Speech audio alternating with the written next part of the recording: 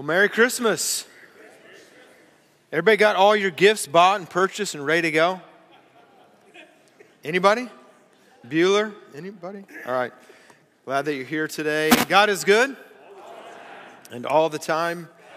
I'm going to invite you to find your way to 1 Corinthians 15 as we will be there in a moment. We are going to we're going to look at several verses of Scripture before we get there. But we're going to walk through those pretty quick, and so it might be easiest for you to camp out in 1 Corinthians 15. But as we just sang about, our hope is in who? It's in Christ. What's the next word? Alone. And what we realize, and I think no season better makes us realize this, is that if our hope is in anything but Jesus, we're going to be left wanting. We're going to be left in despair or a little bit misguided or frustrated. So if you're not aware, my name's John. I am blessed to serve as a pastor here at Hallmark, and I want to thank you for being here. If I haven't had a chance to meet you, I would love to meet you. My wife, Joy, and I, we will be in the foyer right after the service and have a special gift for you and just want to meet you and get to know you today. And we are in our second week of our Christmas series entitled Christmas at the Movies. How many of you have set Christmas movies that you have to watch every single year? All right, put your hand up. How many of you are like the Grinch and you don't have Christmas movies that you watch every year? All right, so we're trying to bring unity in our church, but last week we looked at that movie, a short clip from the movie, really from the book, about the Grinch, and we basically made the statement, don't be a Grinch. Can you look at the person next to you and say, don't be a Grinch? I'm always interested to see who you look at first, right? All right, I give you another chance. Look the other way and say, don't be a Grinch. Okay? So we ask the question, how's your heart? Matthew 6:24 says, where your treasure is, there will your heart be also. And again, as Debbie maybe alluded to in the welcome this morning, is it seems like maybe an odd time for us to talk about giving and generosity at Christmas. But it's a great reminder for us that where we put our money is where we put our passions.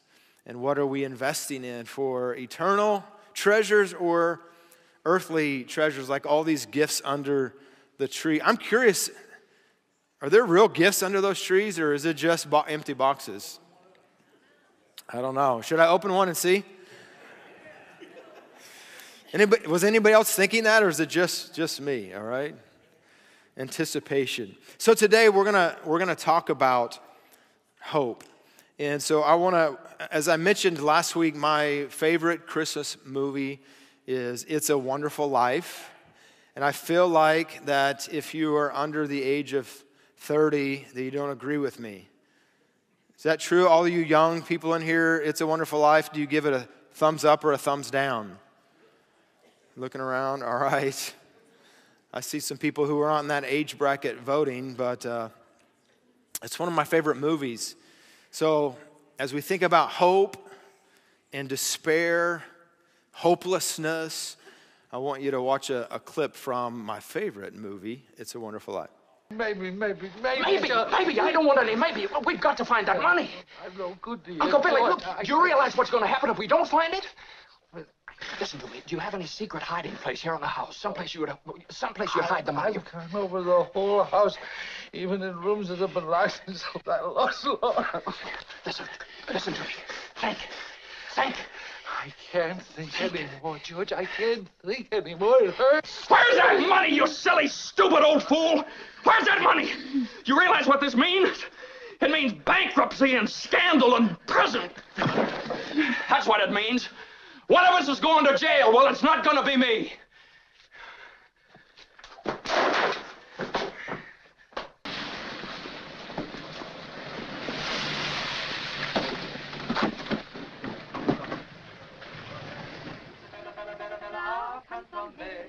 Yeah, Merry Christmas! Glad you come. How about some of that good spaghetti? We got everything.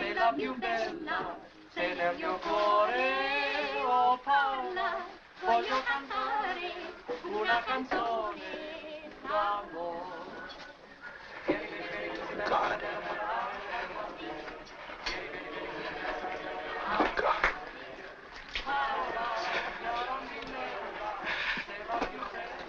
Dear Father in heaven, I'm not a praying man, but if you're up there and you can hear me, show me the way. I'm at the end of my rope, right? Show me the way, oh God. You ever felt that way? God, if you're there, not a praying man, but show me the way. The bells are tolling for me, apparently. By the way, my mind gets distracted easily. Anybody else get distracted easily? I didn't notice that when I pulled that clip. Did you guys see the two dancing dogs in the first clip? I was like, where did those come from? I don't even know. Maybe, Jeremy, did you add those later? I don't know. That was funny. Like, my whole train of thought went, why are there dogs dancing on the screen right? Who noticed those? All right. Who had no idea? Should we watch? You guys are, I don't know what to think about you guys. I don't know. There's no hope for you. That's what we're going to say. There's no hope. Let's go home. Merry Christmas, bah humbug, all that. What is your hope in? I think that question we could ask, what is our hope? I think you could phrase it even, in whom is my hope? What is, in Hebrews it talks about that our hope, even as we sang about, is in a strong foundation. Our hope is in Christ. It's an anchor for our soul. And I think oftentimes I know in my own life that my hope, what I've placed my hope in, is not Christ alone.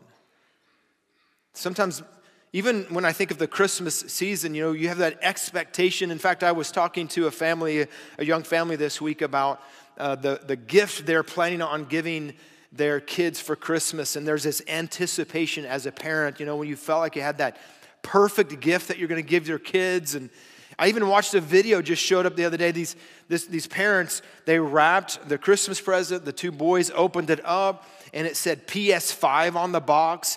And these kids went crazy for this Christmas present. Then they ripped open the present, and it was an old PlayStation 2.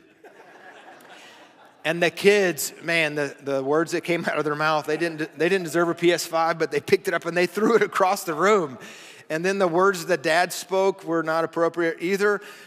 But there was that anticipation. And then, so I was talking to this family, like, we're so excited. It made me think of a memory when our families were together and there was this anticipation of the present. And when, it came and was presented on Christmas morning, there was not quite the excitement that the parents were expecting. And it seemed like all hope was what? It was just gone. It was lost. So if we misplace our hope in anyone or anything other than Christ, and I love this definition that, if I remember correctly, Pastor Dave Wenger shared with us. It's been several years ago about this idea of hope. Because sometimes we think, like, I hope so. Like, I hope today the Cowboys win. Let me say it a different way. I hope today that the Eagles lose. Okay? But the truth is, if my hope is in the Cowboys, what's going to happen? It's never going to end well. Never mind. I'm going to move on. So here's this definition that Pastor Dave gave us several years ago. Hopeful expectation of a promised eternity. Hopeful expectation of a promised eternity.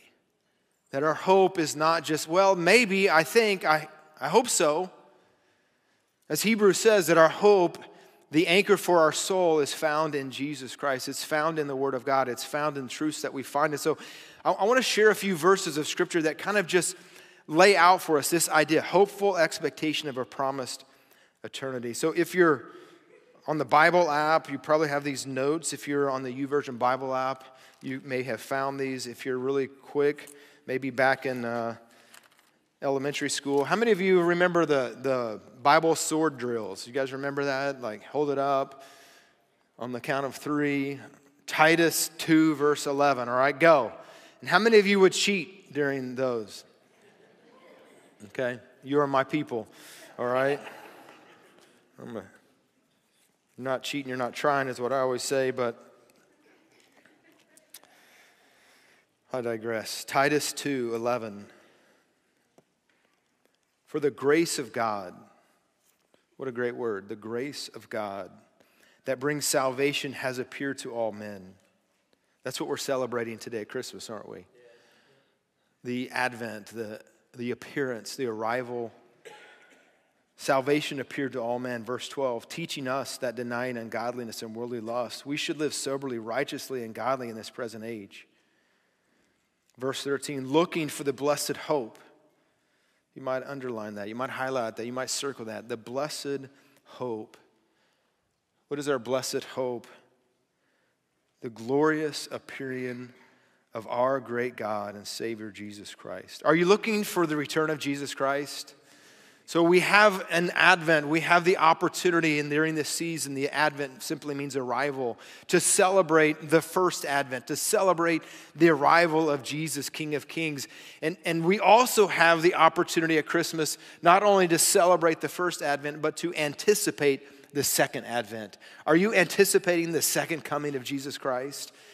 And he says in verse number 14, who gave himself for us that he might redeem us from every lawless deed, and he purify himself for his own people, a special people zealous for good works. Turn the page if you're there. Titus chapter 3, verses 4 through 7. Titus 3, starting in verse number 4. But when the kindness and the love of God, our Savior, toward man appeared. You see it again? Appeared.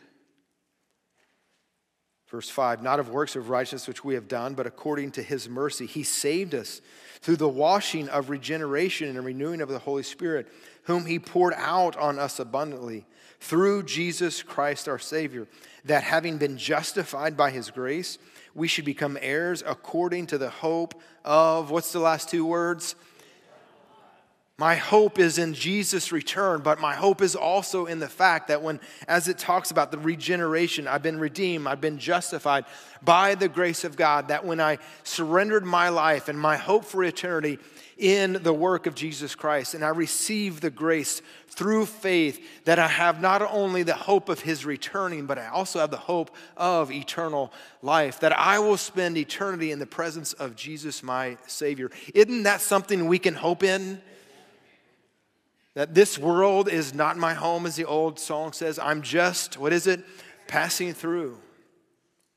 Reminds us of last week in Matthew chapter 6, that if my eye be good, my body will be filled with light. If my eye be evil, my body will be filled with dark. And it's this eternal perspective. My hope is in the return of Jesus Christ. My hope is in that if he does not return before I pass from this life, that I will spend an eternity in the presence of Jesus. Isn't that a great hope?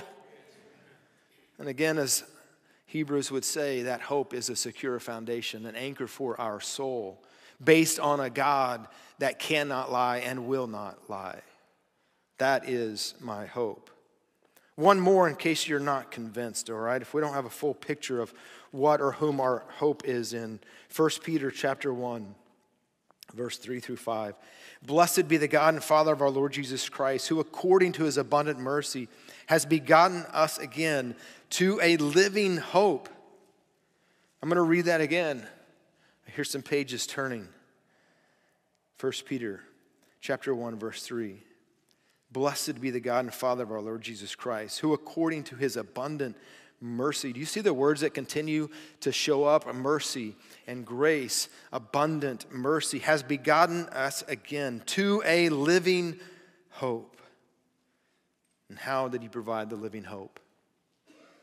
Through the resurrection of Jesus Christ from the dead, to an inheritance incorruptible, undefiled, that does not fade away, reserved in heaven for you, who are kept by the power of God through faith for salvation, ready to be revealed in the last time.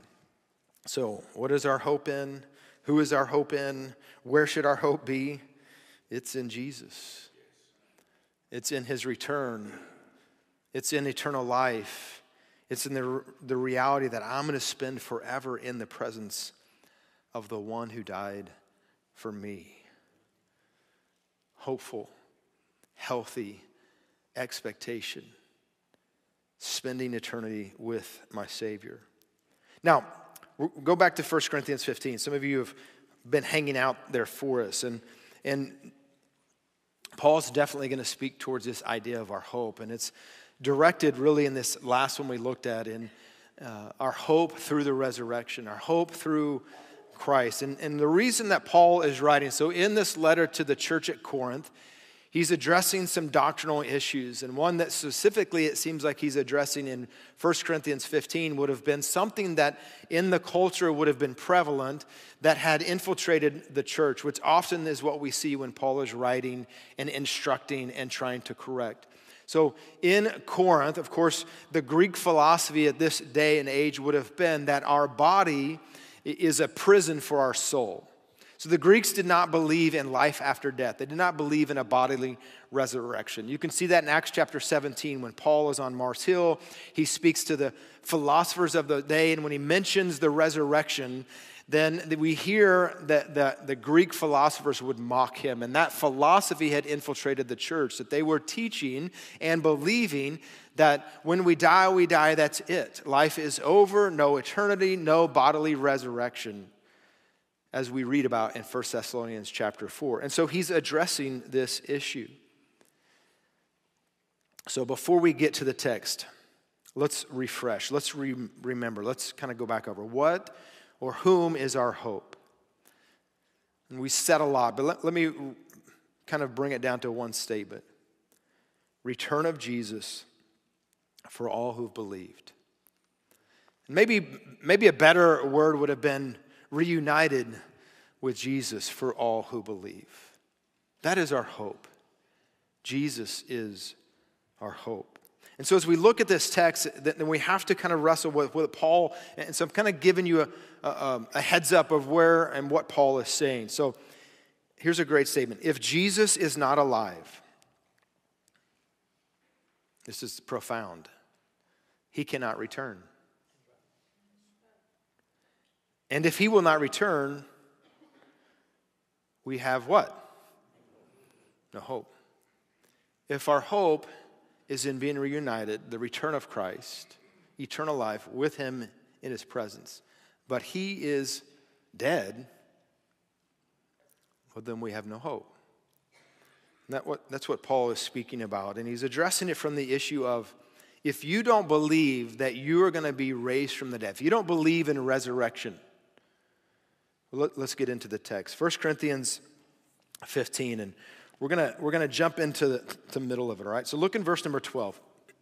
Now, if Christ is preached that he's been risen or raised from the dead, how do some among you say that there is no resurrection of the dead? Like, if there is no resurrection, then, well, Jesus isn't alive.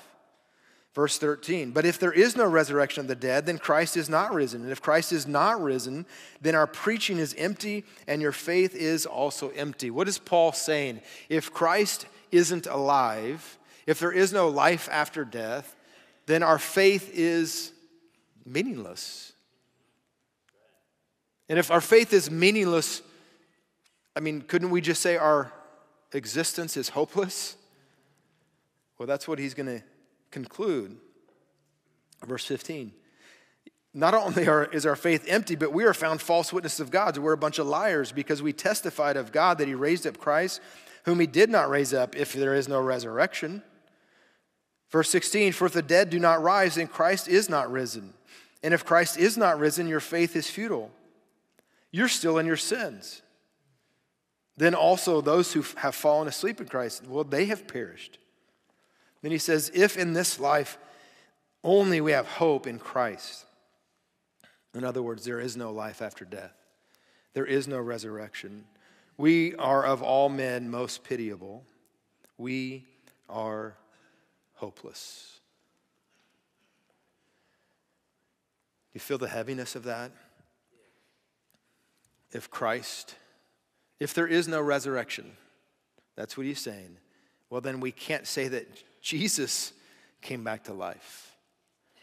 And if Jesus didn't come back to life, then, well, life is pretty meaningless. If Jesus isn't alive, there's not really much reason for you and I to be here this morning, is there?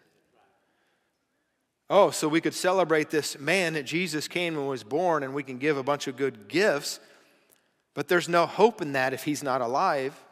Because if Jesus is not alive, then there's no hope of him ever returning and reuniting with him. And Paul is painting this picture of despair, this picture of hope, that if there is no resurrection, then there is no purpose.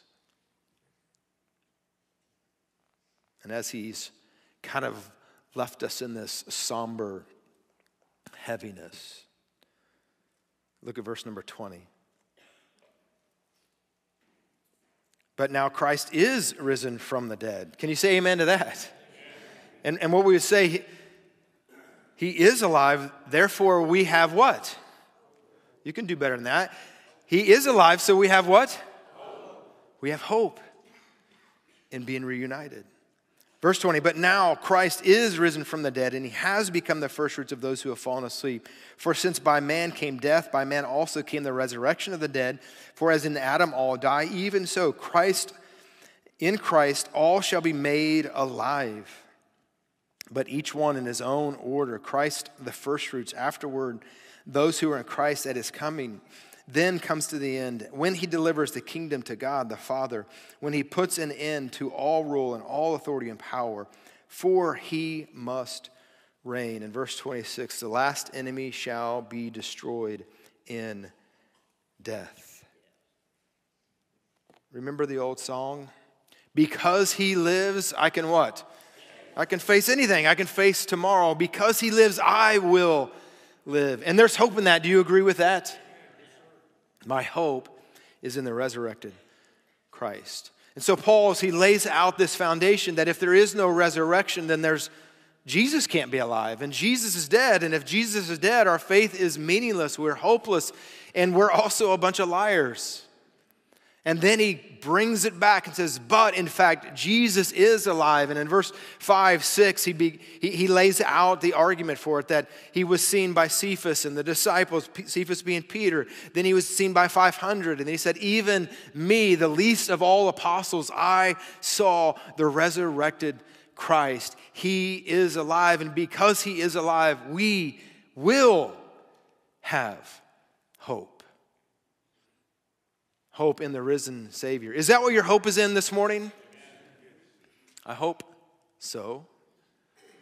But maybe this morning you're not sure. Or maybe this morning you've never even heard this. What are you talking about? How can I have that hope? How can I have the assurance that when I die, I will spend eternity in the presence of God, my Savior? What is this hope you are talking about? How can I receive hope?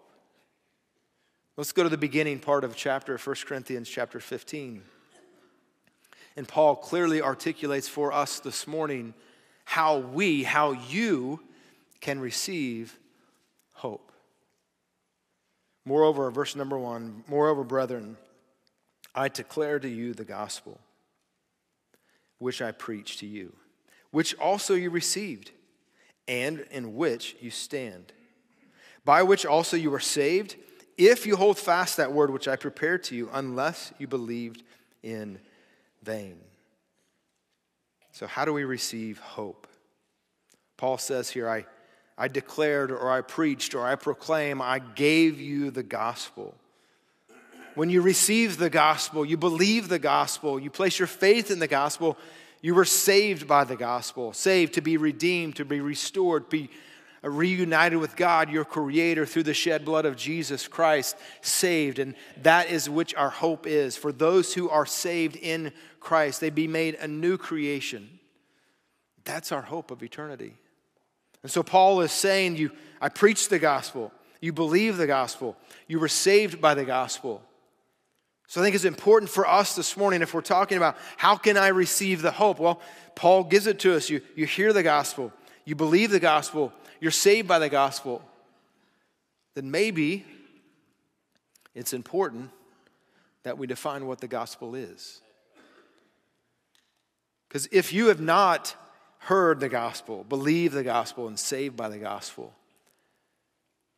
today could be the day you do that. And it would change everything.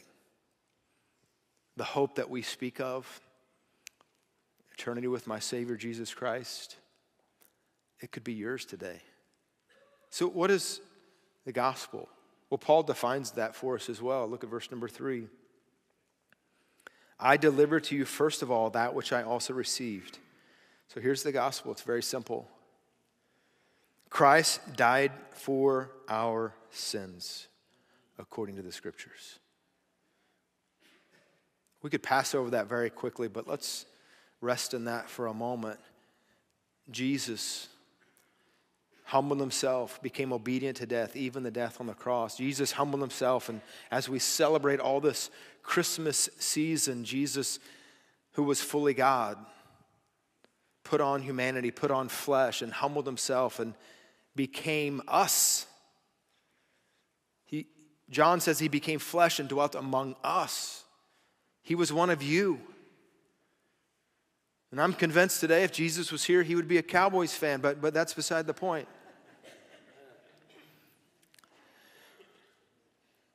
Think about this for a moment. Jesus, John says that he was the creator in John 1:1.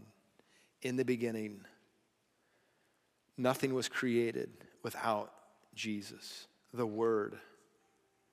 And this creator, the God, humbled himself as a baby, lived a sinless, perfect life so that he could make the payment of your sins and my sins, so that we could have hope of eternity in the presence of God. And so the gospel, the first part of the gospel we just read there in verse number 3 is Jesus died for your sins according to the scriptures. I don't know about you, but I'm thankful that Jesus died for me. And the truth is, when I allow myself, like we are in this moment, just to be reminded of the sacrifice. There was no way for me to be good enough to get to God. Jesus, though, made a way. In fact, that's what he said. I'm the way, I'm the truth, and I'm the life. But when I allow myself just to pause for a moment and to recenter what my hope really is in, that Jesus, the King of Kings, he didn't just die for the world, he died for me. He took my place. Do you let yourself sit in that for a moment? Jesus died for me. You know, my best friend besides my wife is my twin brother. He is a good-looking man, by the way. And my twin brother, as much as we talk all the time and as much as we love each other, and you know what my brother never did for me? When my dad was, had the clenched jaws of death, like coming after me. I mean, I never really did anything wrong, but he was, you guys know the look, right? Did your parents, your mom or dad ever give you the look and you knew, oh, it's go time. Like, I gotta go. You guys know what I'm talking about?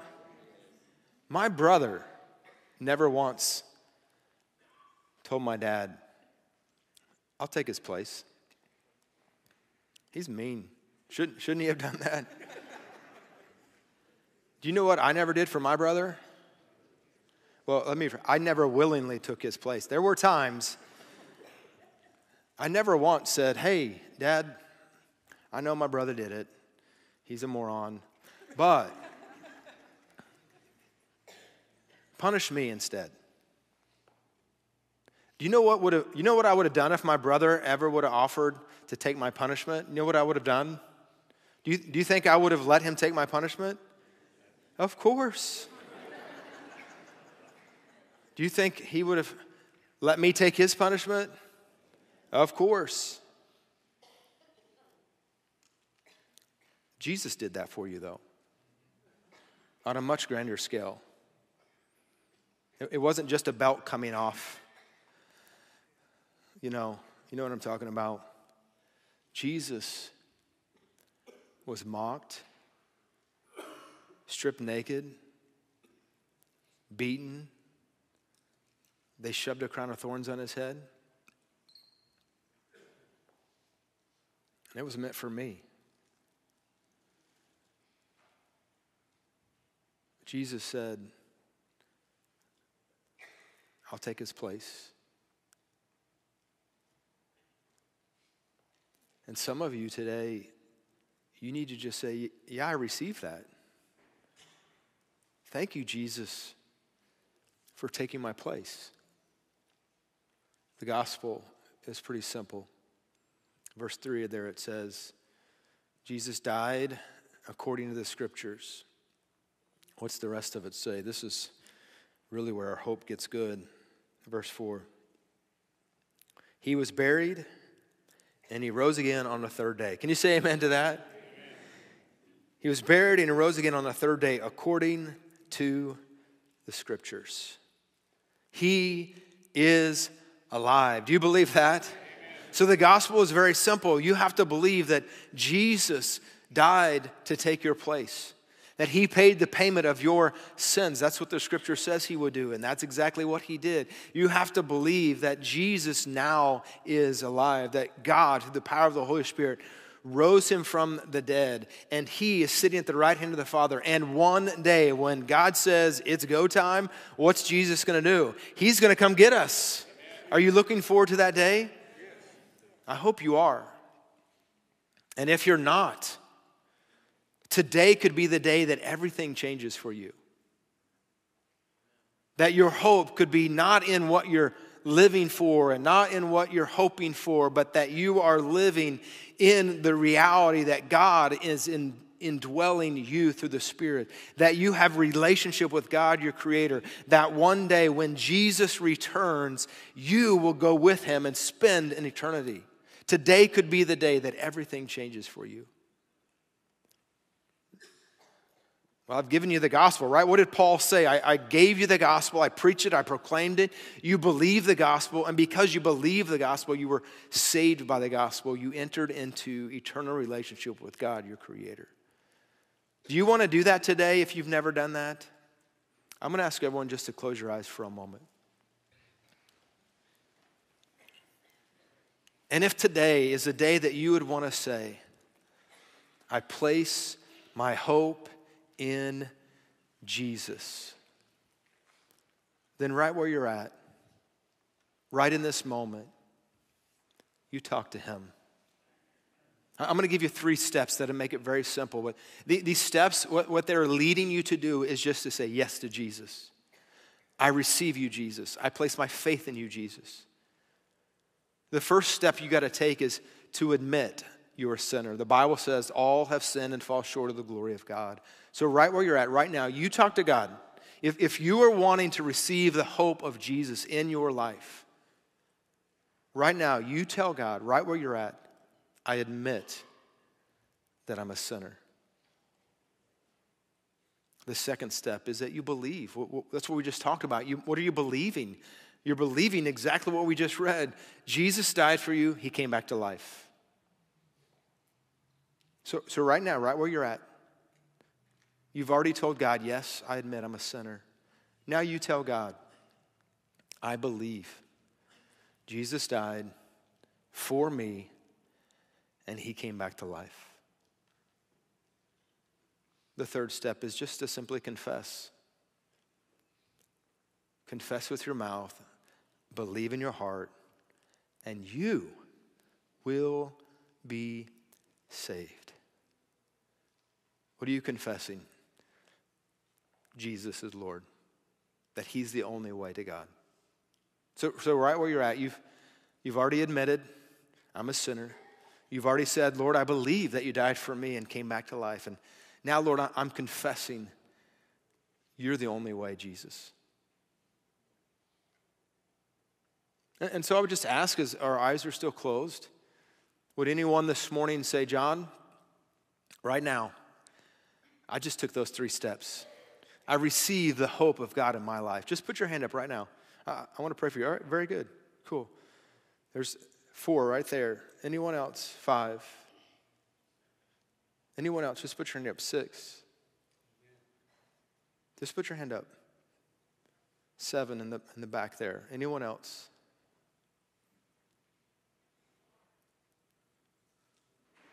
8. Thank you. 9.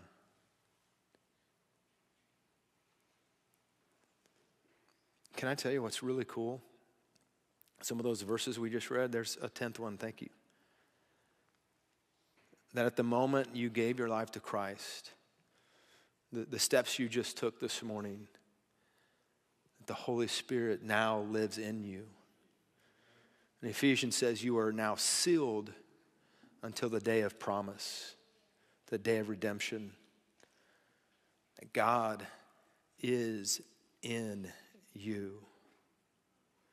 The hope of glory now is in you. God, I thank you for these who have made this decision. God, I pray you would give them wisdom and courage and the boldness to share it with someone. Maybe that's a friend that invited them, or a family member, or just to come talk to me after the service. You would give them the courage and the boldness to tell someone of the reality that they now have their hope in Jesus, and we thank you for that. Could we celebrate that this morning? Could we celebrate that? Amen. I'm going to ask the worship team to come up, and I'm going to tell you, if you raise your hand, you made that decision today, right there as you've already been instructed about the QR code. If you'll scan that QR code, there's a tab that just says, I'm new. Click on that, and then there's a checkbox that just says, I received Jesus today. I made a decision to follow Jesus today. And let us know that you made that decision. We would love to give you some more information on what your new life in Christ is like. For the rest of us this morning, we're going to finish in a song of worship. I'm going to invite you to stand with me this morning. And it's just a simple song that says, I'm going to build my life on Christ. The altar is always open as we close out the service in song. If you want to come, and maybe this morning it's just you've been reminded of the gift of Christmas, that Jesus is your hope. And maybe this morning you're struggling to find hope. Just come down and pray. Recommit your life, or just ask God for his assurance, his faith, his strength. Let's continue to worship through song this morning.